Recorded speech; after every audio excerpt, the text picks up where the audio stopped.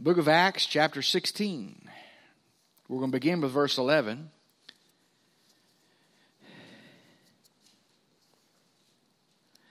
Acts chapter 16, begin with verse 11.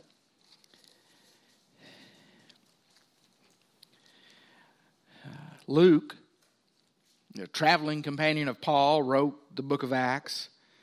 And hear what he has to tell us tonight. Therefore, sailing from Troas, we ran a straight course to Samothrace, and the next day came to Neapolis, and from there to Philippi, which is the foremost city of that part of Macedonia, a colony. And we were staying in that city for some days.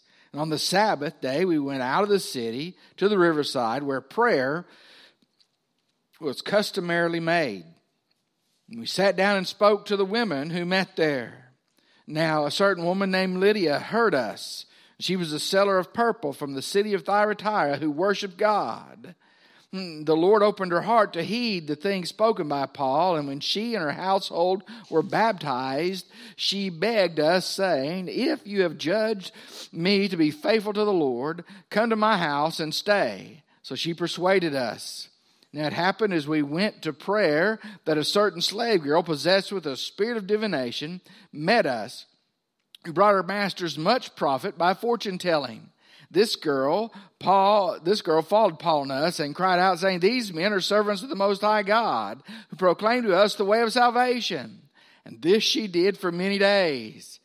But Paul, greatly annoyed, turned and said to the spirit, "I command you in the name of Jesus Christ to come out of her."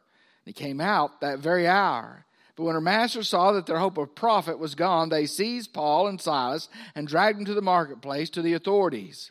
They brought them to the magistrates and said, "These men, being Jews, exceedingly trouble our city, and they teach customs which are not lawful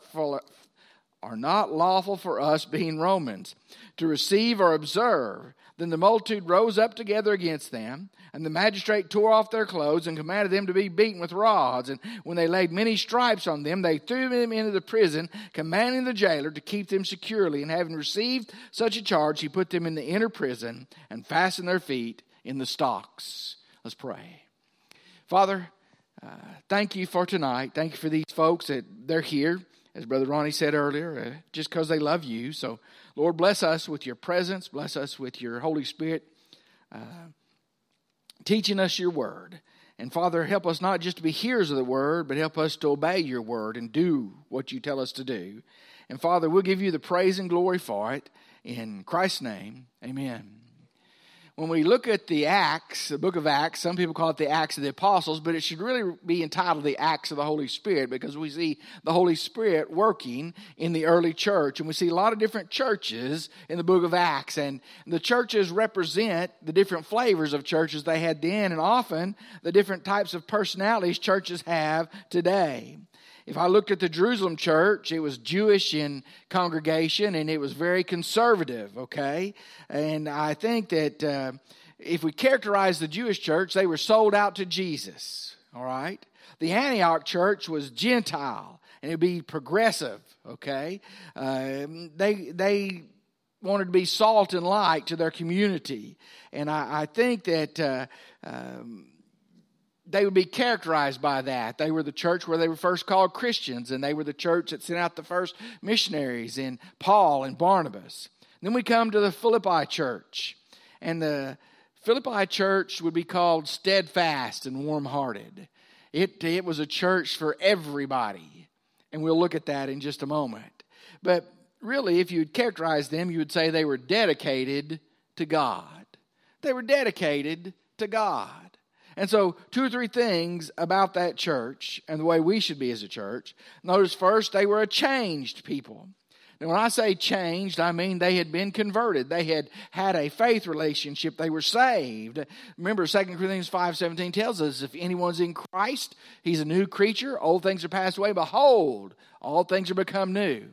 Now, here's my translation of that verse, and I don't think I'm belittling it very much. You see, if you're not changing your lifestyle, in your attitude, in your allegiance, then I doubt that you were saved. Okay? Because you can't come to Jesus and really experience Jesus Christ, the risen Lord and Savior, and be the same afterwards. You're either hard or you're better. Okay? You're either lost or you're saved. And when you're saved, it shows. And these folks showed it. But not only that, the manifestation of their salvation was very simple. These people were changed into witnesses. Now, how do I know that? As we begin to read this chapter about the Philippi church, we see all different stratas or levels of society being saved. We read about Lydia, the seller of purple from Thyatira, okay, being saved, and then her household and her were baptized. And that doesn't mean that they were baptized without being saved. It means she went and told her household they were saved, and the whole household got saved and baptized. She was the upper crust of society in Philippi. Now, I know that because the sellers of purple, especially from Thyatira, which is known for a purple dye and the fine wool they had, were merchants that made a lot of money. Okay, so she was the upper crust. She was the rich part of Philippi. We go on down and we see the very bottom of society, the slave girl. The demon-possessed slave girl who did readings or palm readings or whatever you want to call it for her masters and earned money from the demon inside her who knew a little bit about the area and the people that she came into contact with. But she represents the very lowest part of society, and she was delivered from the demon and changed, and her masters through Paul and Silas in jail, or Paul and Barnabas. And if you read on, it talks about, starting in verse 25, about them being in, Paul and Silas being in prison, and the Philippian jailer gets saved by their witness. And he represents the middle class of Philippian society, just a hardworking middle class guy. 3 different people, all saved by the same Lord, by the same people, telling the gospel story to those they came into contact with. They truly were changed people, and it manifested in who they talked to. Not only that, but I think they were multiplying. You see Lydia being saved, her household being saved. You see the Philippian jailer and his household being saved. And these are just a few of those mentioned in Philippi that are being saved. The church was on fire for God, and God was moving in a mighty way in that church because they were a changed people. Too often, I think we're sort of like the congregations, not the congregations, but the churches in Europe. And they were giving tours to some Americans, and they said, this is the most famous church in London.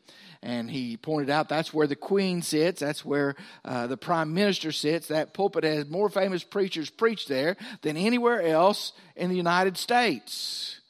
And so the lady being from the United States raised her hand and asked a question. Now, she was from Texas. Okay, and she said, tell me, you talk about all these fine things. When was the last time someone was saved in here? And shouldn't that be the burning question for our church? When was the last time somebody was saved? That kind of question should drive us to our knees. That kind of question should loosen our lips. That kind of question should make us ask, are we a changed people that are changed into his witnesses? Because if we are, people are going to be saved. Not were they just a changed people, they were a chastised people. That begins when Paul and Silas witness or cast out the demon of this little slave girl. They were chastised. Now, what was the reason? It wasn't because they were evil. It wasn't because they were doing evil deeds. It's because they stood for God. Okay? And they dedicated themselves to God. You see, they cast out and delivered this poor girl. Now, think about it. This poor slave girl is not just a slave at the bottom rung of society. She is inhabited by a demon. And in my mind's eye, that filthiness of being inhabited by a demon or taken over a possession by a demon means she was dirty, filthy, nasty. Okay? You probably didn't want to be around her. She's probably a little bit wild. You know, and by that I mean didn't take a bath, didn't wash her hair. I mean, can you see that? A lot of times in Scripture when we see demon-possessed people, they're cutting themselves. And here's this poor creature, this poor human being, and Paul casts a demon out of her, and she is miraculously delivered by the power of God. And you'd think that they would have celebrated that somebody was delivered from this type of a lifestyle. But they didn't honor them. They didn't give them a key to the city. They didn't do a ticker tape parade. What did? They beat them in the open square, okay, and cast them into jail just for being Christian men and delivering somebody. They had to suffer. See, they were a chastised people. You see, in Brazil, they have a lot of quote-unquote festivals, and they have different booths where they sell things. And one of the missionaries relayed the story as he walked down that street and was looking. The sign in front of the booth drew him to it. And here's what the sign said: cheap crosses. And in America, I think too many people, not anybody here, but too many people who claim to be Christian are looking for cheap crosses. You realize there's nothing cheap about the cross. Jesus willingly gave his precious life's blood and life on the cross. He died for your sin and my sin. He suffered for us so that we could have eternal life. There's nothing cheap about it, and we need to realize that. And we need to decide either we're friends of the world or we're friends of God. That's what 1 John says. You can't be both.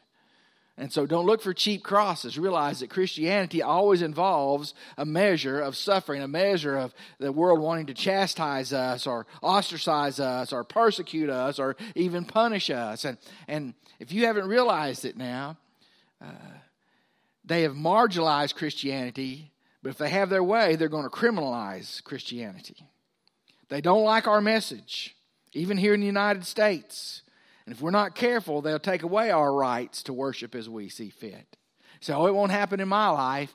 Don't you bet on it. Okay? They've tried every way they can to get it done, and it just hadn't been done yet. So you better pay attention and be praying for our nation. Amen? Some of y'all could have been a little more enthusiastic about that. So we see that they were a changed people, a chastised people, but they were a celebrating people. Verse 25 talks about that. Look at it with me. But at midnight, Paul and Silas were praying and singing hymns to God, and the prisoners were listening to them. Now listen to me. They're in the stocks in the middle of the prison, maximum security, and they've been beaten. So they're bloody, they're bruised, their feet are in stocks in the middle of the prison, and they're singing praises to God. The prisoners were listening to them. What a witness. Suddenly there was a great earthquake, so that the foundations of the prison were shaken. Immediately all the doors were open, and everyone's chains were loosed. And the keeper of the prison, awakening from sleep and seeing the prison doors open, supposing the prisoners had fled, drew his sword and was about to kill himself. You see, in a Roman prison, you were responsible for the prisoners with your life. And rather than suffer at the hands of his superiors, he was going to go ahead and take his life. It says, but Paul called out with a loud voice, saying, do not harm yourself, we are all here. He called for a light, ran in, fell down trembling before Paul and Silas, and brought them out and said, sirs, what must I do to be saved? And they said, believe on the Lord Jesus, and you will be saved, you and your household. They spoke the word of the Lord to him. He took them in that same hour of the night, washed their stripes, immediately he and all his family were baptized. When he brought them out to his house, he set food before them and rejoiced, having believed in God with all his household. What an amazing thing. What an exciting story. They were celebrating. Now, what are they doing? See, they were so dedicated to Christ that even in the midst of suffering, they were celebrating. Think about how humiliating it was, because they took them to the town square, they stripped their shirts off of them, they beat them, they drugged them to prison, they charged the jailer, don't let these guys go. He puts them in maximum security in the middle of the jail, and only that, he puts their feet in those stocks which locked around your ankles, where they couldn't move, where it was uncomfortable. And what are they doing? They're celebrating Jesus Lord, singing praises to him. Whoa. What a testimony. And the prisoners are listening. And then, where are they at? In the maximum security part. They're celebrating. You see, when suffering comes, when trials and tribulations come, chastisement, when you're ostracized, that means nobody wants anything to do with you. We can whimper, or we can witness. We can sulk, or we can sing. We can snivel, or we can shout. We get to choose. E. Stanley Jones was a famous Methodist missionary, and he said one resolve he had in his Christian life became the principal driving force for his ministry. And here's what it was. He wouldn't just bear opposition, but he would learn from those difficulties and sing in the face of suffering. I don't know about you, but singing in the midst of suffering is something that's often hard to do. But when we're a celebrating people, realizing what God has given to us, where we have nothing except what He has given to us, we are nothing without Him, then it changes our attitudes. When we realize the King of glory left all of heaven's splendor, walked this earth, died on the cross for our sins, not His own, and rose the third day and is coming back for us, this is not home. It changes, or should change, our attitudes. So, they were a changed people, a chastised people, a celebrating people, and they were a contributing people. What do I mean contributing? You see, they had charity. You see, they gave whatever they had. They saw people in need and they gave Jesus. They witnessed. They gave the most important thing in their lives. You realize that before God wants our money, He wants our hearts. Before He wants our money, He wants our minds and our tongues to give praise to Him. We need to understand that. What was the consequence? The jailer and his household are saved. Okay? In the midst of that suffering, they're saved. Paul Bell was one of our home missionaries in Texas, and he was witnessing to some Mexicans. And one guy was in his 60s. And after he was saved, he said, I can't read and I can't write. I want you to teach me that John 3:16 you preached about. And I want you to teach me one verse of that hymn. He said, okay, but why? He said, you just teach me. So the next few days, he taught him John 3:16 till he could recite it on his own. And he taught him that one verse of that hymn, And then he left and he said, well, you need to be baptized. He said, I'll be back. 2 weeks passed, 4 weeks passed, 6 weeks passed, and then the guy came back. But we brought with him 6 other men who all came forward at the service and said, we've been saved and want to be baptized. And so Paul Bell baptized all 7 of them.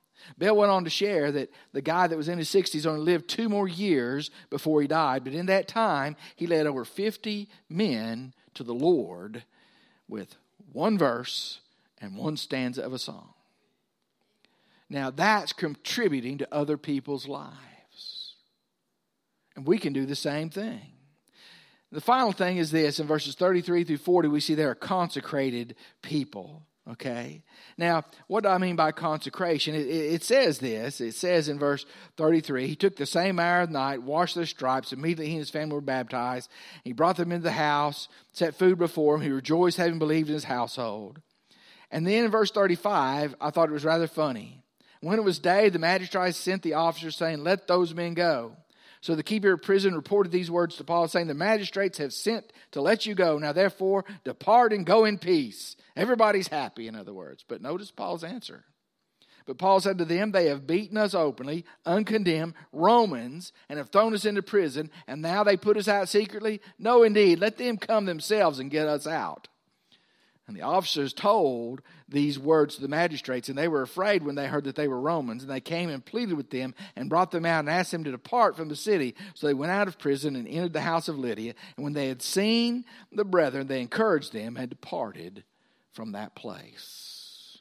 You see, they were consecrated. We think that consecrated means something different than I think it means. You see, the compliance was this. They weren't going to just be set aside. They were going to witness for Christ, and they were going to do what they had to do before they left. And you see, it's not, consecrated just didn't mean set aside. It means set aside for God's use. See, God didn't just save you to set you down. He saved you to set you to work. Now did you hear that? You know, I had some folks in one of my churches said, well, that's your job. Well, in the book of Ephesians, it says, my job is to preach the word and to equip the brethren for the work of ministry. Did you catch that? To equip the brethren for the work of ministry. That's why I'm proud of our church, Brother Ronnie. There's so many people that do so many things to ensure the ministry carries on. Okay? And that's for all of us. To be consecrated for the use of God. And the jailer gets saved and he starts conforming and serving. He binds their wounds. He feeds them. He rejoices. You see, George Bernard Shaw once said this: "Beware of those whose God is in heaven." Now, here's what he meant by that. If your God doesn't make a difference in the way you live, you don't really know God. Because yes, our God is in heaven, but we represent him here on earth. And we're supposed to live like that. And so, my question is this: as a people, are we changed? Are we chastised? Are we celebrating? Are we contributing? And are we consecrated? If we are, then we're doing the things that God wanted us to be and to do. I want you to bow your heads and close your eyes. Some might need to come today and say, I hadn't been celebrating. I've been suffering a lot. And our church has suffered an awful lot here lately. In the midst of suffering, it's hard to praise God. Paul and Silas set such an example. It ashamed me when I was studying this passage. And maybe you just need to come privately and say, Lord, help me to praise you even in this suffering. Some need to come and rededicate their hearts and lives to Jesus because you haven't witnessed as you're supposed to witness. And God has been convicting you of that, and you need to witness and tell others about your Savior. Some might need to come and ask God to take the burden off your heart so that you can sing praises the way you're supposed to sing. Okay? Others might need to be saved or join the church. I don't know, but God knows. So I'm going to pray, and then we're going to stand, and you come as God would have you to come. Father God, we thank you for this time. We ask that Jesus would be lifted up. We ask to be obedient to what you'd have us to do tonight. In Christ's name, amen.